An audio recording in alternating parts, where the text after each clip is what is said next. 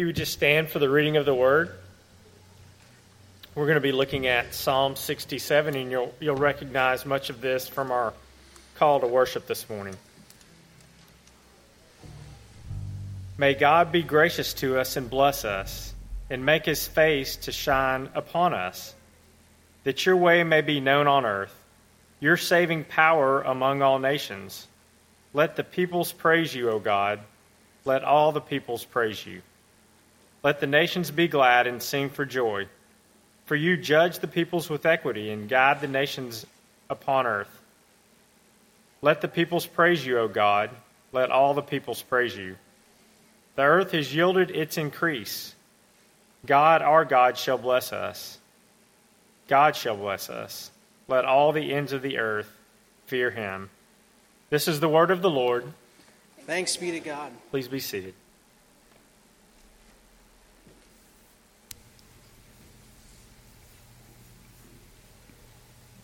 Good morning. We are grateful that the Lord has graciously blessed us with this place to gather, and it's been 12 years. And so we've prayed and sought the Lord and looked for opportunities, and this seemed like exactly what the Lord had in store for us. And so thank you for being here if you're visiting with us, and we're just glad to be a part of this. We can look back over these years and think about all the ways that the Lord has worked in the hearts and lives of our people. And it is a delight to worship with you and to gather with you. And we are really thankful for what all the Lord has done for us. And so this morning, as we begin, I just want you to bow with me, and then we will study together. Father, we thank you for your word. We ask for clarity and conviction, and a desire to walk in the light of this psalm. We ask that you would move on our hearts, cause us to want and desire the things that you desire. We pray that we would be a people of your word, and that we would be heralds of that word to the nations. Lord, we have always sought to think about the next generation, and we ask that you would pass this faith down to them, that they would believe the gospel, that they would treasure you, and that they would do so in such a way that others might see and believe. In Christ's name, amen. Today we are going to be kind of being reminded of God's work in the world, how he works, what he's accomplishing, what he does with the church, how he desires to use the church. And really today it's going to be kind of thinking about, like, how can we make his name great? Like, we want to understand who he is. We want to praise him. We want to give honor to his name. We want others to delight in God. And that's what this psalm is all about. This psalm is driving us to that reality. God delights in the whole world. And he wants to display himself in creation. We can go outside and see all that he's created. And you could say providence, as he watches over the whole world. Sometimes we get so worked up thinking about how the world's doing and all of those things. And there's many different voices out there saying all types of things. But the reality is we say God is in control of his world. We also rejoice in his salvation. We know that he has rescued us. He has saved us. And if you are in Christ today, you are one who has been rescued by the power of God. As humans, we're created in the image of God. We know that we are distinct from all other creatures on the planet. And as those people, we are longing to really make his name great. And we want to display him in a powerful way. We are so distinct from all creation that's really, the angels long to look into what God has done in our lives, because they want to see and they want to understand this great salvation. This psalm that we're studying this morning is called a missionary psalm. And it's a missionary psalm because it really kind of calls you to declare the fullness of God in the world. And so I'm going to read a couple of quotes from different people so that you can hear kind of how they've seen this psalm. John Stott, he wrote, really kind of put together 37 psalms of his favorite psalms. Psalms that he actually thought, they stand out to me. And this is one of those psalms. And he calls it that, a missionary psalm. And he loved to see the nations, he longed to see the nations come to know the Lord. And so that is the way that he would have seen the psalm. Alexander Maclaren said, "This psalm is truly a missionary psalm in its clear anticipation of the universal spread of the knowledge of God. In its firm grasp of the thought that the church has its blessings in order to evangelize the world." Charles Haddon Spurgeon said, "The great theme of this psalm is the participation of the Gentiles in the worship of Jehovah." So you think about it as it's been written, they're looking out and saying there's a bigger plan than what was the plan for Israel. In the same way, for you could think there's a bigger plan than what we just see of the church maybe in our scope, every day we see. And so all of those things remind us of God's massive work and what he's doing. So let's start in that psalm, and in Psalm 67, verse 1, and you'll notice it starts with a petition and then its purpose. So verse 1, "May God be gracious to us and bless us." Now what we would just say is we don't deserve God's mercy. There's nobody here. For God to show grace to you, it's not because you're deserving of it. And that's something we continually say. In our worship services, we have a call to worship, then a call to confession, and assurance of pardon. Why do we do that? What we say is this: when we see God, then we see ourselves. And when we see ourselves, we see how desperately we need God. And so he is calling out, he says, God, be gracious to us. Ephesians 2 says this: "For by grace you have been saved through faith. And this is not your own doing. It is a gift of God, not as a result of works, so that no one may boast." The psalmist understands that we're not deserving of his grace. Now, as you keep thinking about that, and it's important, I think, too, to say, it's like when we're looking at this, we're thinking of God showing grace and then God blessing. And the scriptures are clear in many different ways to point out to us God's blessings. But I just want you to hear what James Boyce says. We usually think that God has blessed us if we get rich. But Jesus overthrew that narrow, selfish idea of blessing when he asked the crowds pointedly, "What good is it for a man to gain the whole world, yet forfeit his soul?" If spiritual blessing, which is to know God, does not lie at the base of all our blessings, including the possession of material things and of a happy life, then these other blessings are hollow and may even be a dangerous deception and snare. On the other hand, to know God and be favored by God is the greatest blessing anyone can experience, either in this life or afterward. And so that's one of the things we have to think about. Sometimes when we're thinking about blessings, we may say, when we're praying, God bless us, we need to say, yes, certainly there's an aspect of physical, but the spiritual blessings, what are those? And what does that look like? I want you to hold your spot and turn to Ephesians 1. And just real quickly, I want you to see those things. I want you to understand and say, what does it mean for God to show us grace and to bless us? Turn to Ephesians 1. We're going to start in verse 3. And I just want you to note these blessings, because these are the things that truly will cause you to delight in the Lord. Verse 1 says, "Blessed be God and Father of our Lord Jesus Christ, who has blessed us in Christ with every spiritual blessing in the heavenly places." So then there's 5 blessings.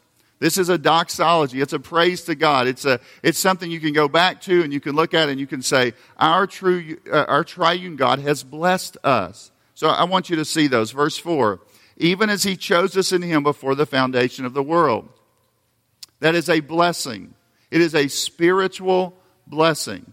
You continue forward at the last part of verse 4 and starting in verse 5. "In love he predestined us for adoption to himself as sons through Jesus Christ." So he predestined us for adoption. That is a spiritual blessing.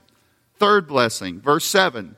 "In him we have redemption through his blood, the forgiveness of our trespasses." So we say he chose us, he predestined us, and then the Scripture says that He redeemed us by His blood. Fourth blessing, verse 11. In Him we've obtained an inheritance. And the fullness of that is not yet seen. We have a part of that, a first fruits of that, but He has blessed us. Fifth blessing, look at verse 13. In Him you also, when you heard the word of truth, the gospel of your salvation, and believed in Him, you were sealed with the promised Holy Spirit. So the psalmist starts and says, Lord, bless us. Be gracious to us and bless us. And then we say, well, what does that look like for God to bless us? What does it look like to experience His blessing? Well, you can go to Ephesians 1 and see, what does it look like? It is a knowing God, understanding God, experiencing God. And then he continues, go back to Psalm 67, and make His face to shine upon us. Some of you may know this verse by heart. I don't know, you may or may not. It'd probably be one to memorize. It's Numbers 6:24-26. It's what you may have heard called the Aaronic blessing. It says, the Lord bless you and keep you. The Lord make His face to shine upon you and be gracious to you. The Lord lift up His countenance upon you and give you peace. One author said, a shining face is the opposite of an angry or scowling face. And a face turned towards someone is the opposite of a face turned away in indifference or disgust. A shining face implies favor. The favor of the one whose face is shining. And it implies the friendliness of warm, personal relationship. So what is meant by this blessing is something more than we would normally think. When we ask God to bless us, usually all we mean is, God, help us succeed in whatever we want to do. Usually it's tied to job, house, car, those kind of things. But that's really that's a very limited idea. That is of lesser importance than the other. More desirable is that God would Himself enter into a gracious, personal relationship with us. So the psalmist starts and he just says, Lord, show grace to us and bless us. Just do that work in us. And you might say, why would you pray that? And you say, well, good night. Why would you not pray that, I mean, who would not pray that? But at the same time, you kind of say, is there some purpose? Look at Psalm 67, because I think it is, again, we try here to work through the text and let the text kind of be unpacked before us. And you'll notice that. It says that's kind of a purpose clause, right? Why is the psalmist praying this to be true of his life and of the people's life? Why would he do that? That your way may be known on earth, your saving power among all nations. You catch that again. That your way may be known on earth and your saving power among all nations. What's he saying? The point of his blessing is not just self-serving. So it's not just, Lord, bless us and give us a house and let us get a second house and let us have the best job in the whole world and all those things. He's saying, no, bless us in the fullest way possible. In the way where your face is looking towards us, you are thinking about us, you want good for us. But it's not just selfishly saying, make my life be you shining on me. But the idea here would be like, God shines on you so that you can shine towards others. That's kind of the picture here. That your way may be known. Genesis, by the way, your way is not only like, here's God's rules, but like, so you know how to follow Him. So you could chase after Him. So that you could be guided to Him. Genesis 12:3, when Abraham was given the promise, God says, I will bless those who bless you, and him who dishonors you I will curse. And in you all the families of the earth will be blessed. That's the idea. It's like, bless us that we might be a blessing. Shine on us that we might shine on others. We want people to see God. We want them to understand who He is. The great promise of the gospel, the great promise of salvation is that that gospel would go not just to the Jewish people, but to the whole world. Matthew 5:16 says this, "In the same way, let your light so shine before others, so that they may see your good works and give glory to God in heaven." That's the whole purpose of this thing. That's the whole purpose of us gathering, is that you might hear and experience and understand and grasp who God is and see Him and be in right relationship with Him, and for His glory to shine on you so that you might be a blessing to the world, that the gospel might spread. Listen to 1 Peter 2:9-10. "But you are a chosen race, a royal priesthood, a holy nation, a people for His own possession, that you may proclaim the excellencies of Him who called you out of darkness into the marvelous light." So why is the light coming on His people? That they might proclaim the excellencies of Him. What's the purpose? Is that God is showing you His glory, displaying Himself to you, that you might display that to others. That's the desire of the people of God. That is the desire of this psalmist. That should have been the desire of the people in Israel. That should be the desire of its church. That should be the desire of this church. We have desired this because of what the Lord has done.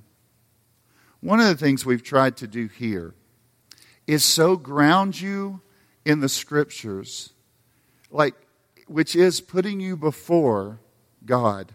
I mean, we're trying to ground you in the Word. We are trying week after week. We put together throughout fall and spring a study guide. We have discussion groups. There's a sermon, step by step by step by step. Why? Because I want you to see God. And how do you see Him? You see Him through His Word. He has revealed Himself, and we want Him revealed to others. And we want to see and savor God. The Scripture says, and it's speaking of those primarily in the ministry of preaching the Word, but I think it applies even further to all of us. All Scripture is breathed out by God and profitable for teaching, for reproof, for correction, and for training in righteousness, that the man of God may be complete, equipped for every good work. So how is light to be? It will allow it to kind of move out into the world. How does that happen? It is as you're exposed to the light. So we keep exposing you to the gospel, exposing it, and hopefully it's pointing things out and refining things so that as you leave here and you go out into the world, people will see the light of the glorious gospel in your life. So, the psalmist prays, this missionary psalm. There's a petition, God shine on us. There's a purpose that the nations might see it. And then there's this kind of universal call. It's kind of calling the nations, look and see what God has done. Verse 3. Let the peoples praise you, O God. Let all the peoples praise you. Last night with the boys, I kept saying, do you see the all? Do you see the nations? Do you see him say all peoples? And they're like, what? Save that for Sunday. No. But let the peoples praise you, O God. Let all the peoples praise you. Let the nations be glad and sing for joy. God is worthy of their worship. The desire is to let them see so they won't be ruined. So they won't be damned. To not see God. For His face not to be shining on you is His face turned away from you. To not be blessed of God is to be cursed of God. And it's a frightening thing. And so we want the nations to hear. Verse 4, let the nations be glad and sing for joy. One of the things I think is really important for us is to understand that one of the ways that you know someone has seen the Lord is they sing to the Lord. I mean, it just comes from a heart that overflows with joy. It's part of it throughout the history of the church. They sing songs to the Lord.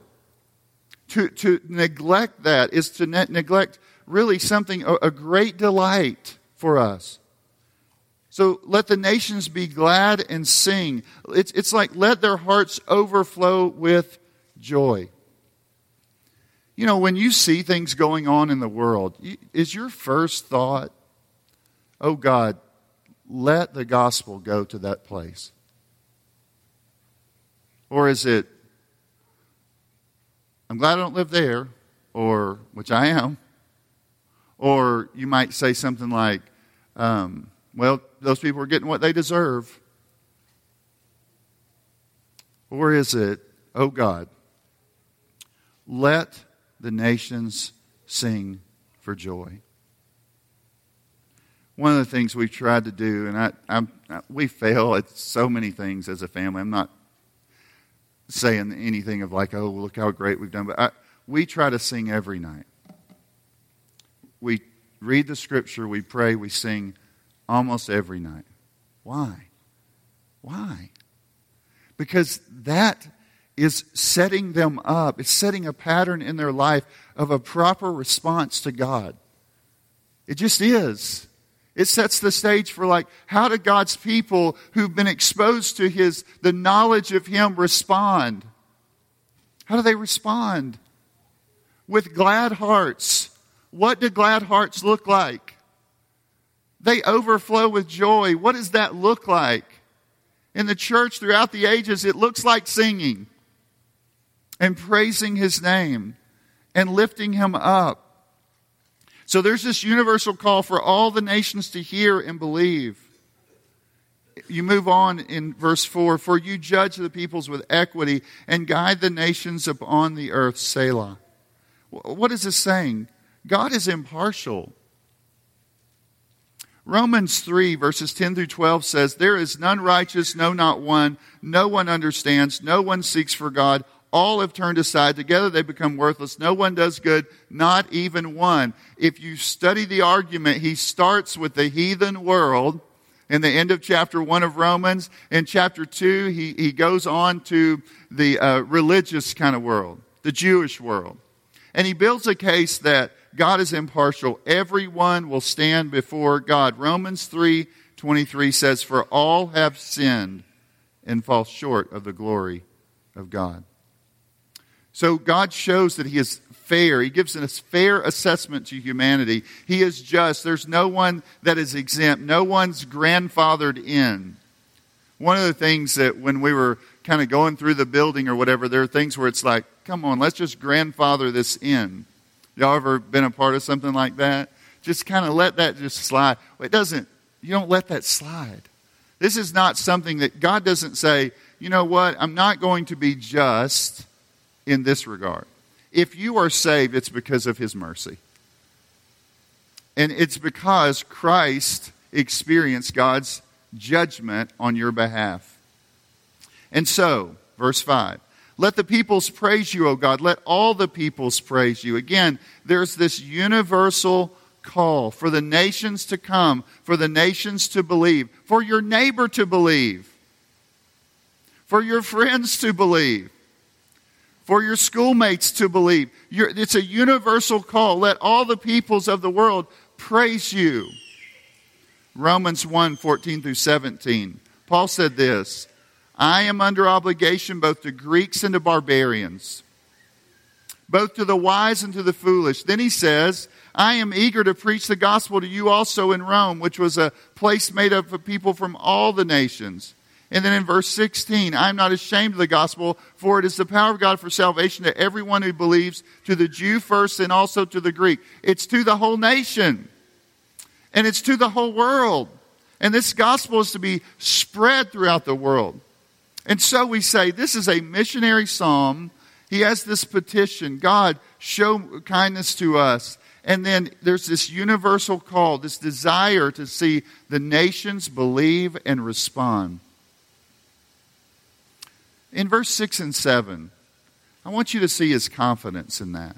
And that's something important. Have you ever played a sport and you're like, oh, he lost his confidence.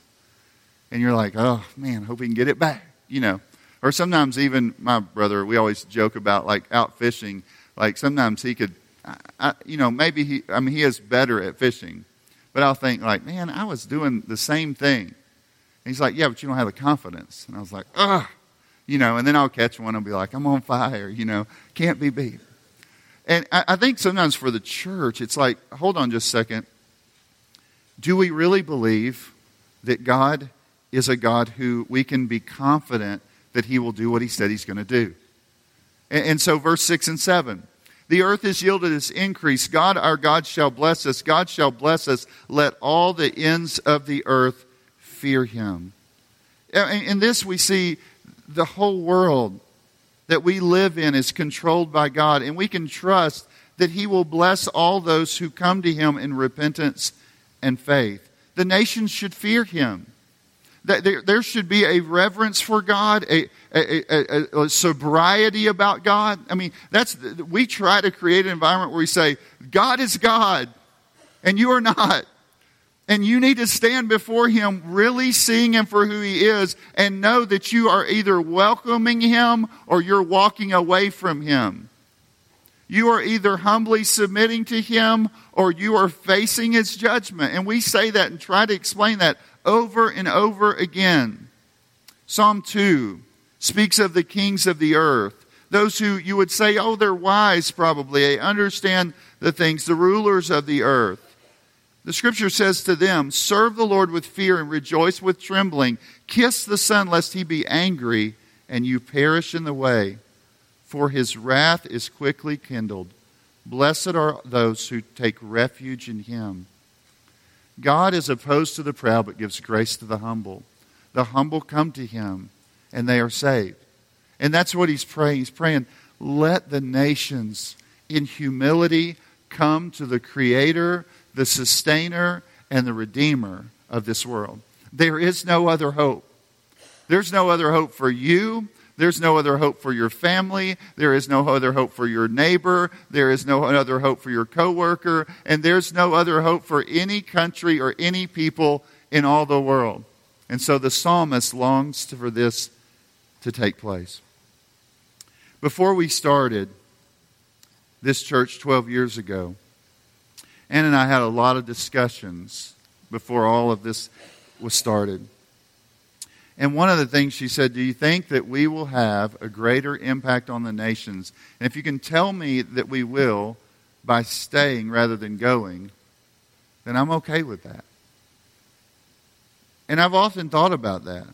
And we've tried to be a church that through our prayers, through our financial support of missionaries, through our going personally, to go and touch the nations. But recently one of my sons asked me, what happened to our mission work?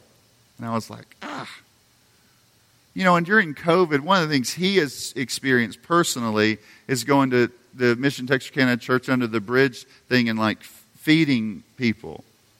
And so it's kind of, we've been cut off from that at some level because things changed. And now it just happened and you kind of look up and you think, man, what's going on with us? Are we really thinking about those things? Are we really on mission?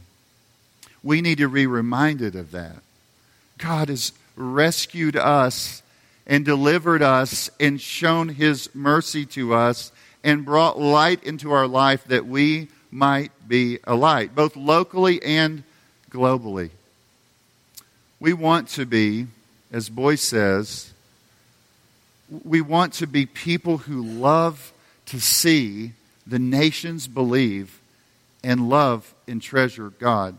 He says, we shall all look upon God in the day when all His redeemed people, drawn from every tribe and tongue and nation, and purged of even the slightest taint of sin, stand before His throne to sing praises to the Almighty God and to the Lamb. In that day, God's face will shine upon us in fullest measure. We will see Him face to face. And the ultimate vision anticipated by Psalm 67 will be ours. In that day our joy will be even greater because the great multitudes from all the nations of the earth will be praising God with us.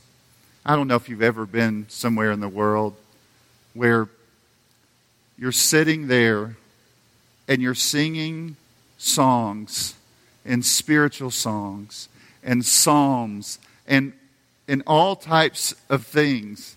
And these people are singing it in their language. And you think, there's something about that so moving. Because you think that's what it will be like one day. But one day, in unified voice, we will all sing praises to His name. We will not be like those who were scattered, but now gathered in the gospel. And every tribe, tongue, nation, people will be there. And you want to stand there one day, as Paul said in 1 Thessalonians 2. He says, "For who is our hope or joy or crown of exaltation? Is it not even you at the presence of our Lord at His coming? For you are our glory and joy." So as you think about this church, as you think about the children here, as you think about the future, as you think about your neighbor, as you think about those people across the world, as you think about the missionaries, as a people, we should be prayerful and thoughtful and disciplined and driving forward to be exposed to the light so that we might expose others to the light. Let's pray. Father, we thank You for Your word. May we be a people known for our love for You. May we be a people that Your light is shining forth from. May we bless this city. May we bless the world that we encounter. May we pray for one another to be better witnesses of the kingdom. Maybe we be a church that's a light.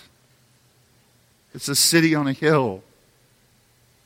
A people whose light is shining so that others may glory in God. God, give us a heart to do that. May this place be a place that people can come and know that the knowledge of God rings true here. That His word is preached here.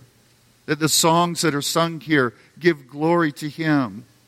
That the people here are people of faith, people of conviction, people of love, people of hope. May we see that, God. We ask this in Your name. Amen.